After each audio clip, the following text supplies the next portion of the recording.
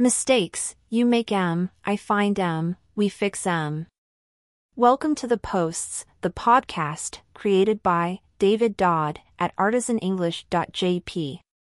Our focus today will be on shooting fish in a barrel. Please take a moment later to like and subscribe.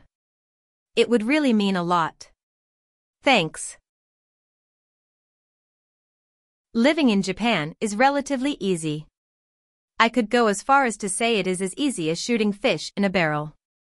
Yes, even if you cannot speak Japanese, it is easy to live here. There are some caveats, though. Before I get into them, I should fill you in on the meaning of today's idiom. Shooting fish in a barrel is used to say that something is very easy. Yes, I can hear you ask why anyone would want to shoot fish in a barrel. All I can say is that the expression is American, and Americans will shoot at anything if they get bored and have enough ammunition. They shoot at stop signs and tin cans, so why not fish in a barrel? Well, really, before refrigeration, dried fish were stored in barrels. If you shot a barrel of fish, you were guaranteed to hit at least one fish. Americans and guns.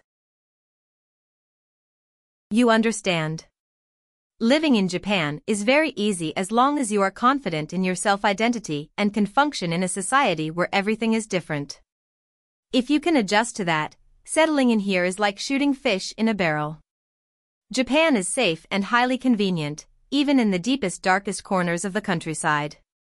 Almost no one here has a gun, so nobody shoots at stop signs, tin cans or fish in a barrel. When bad guys do bad stuff, the police catch them 99% of the time.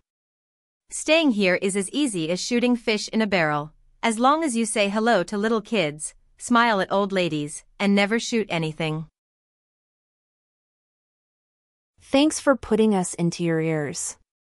Before we go, a reminder to try this week's vocabulary quiz. Until tomorrow, maintain your discipline and learn something new every day.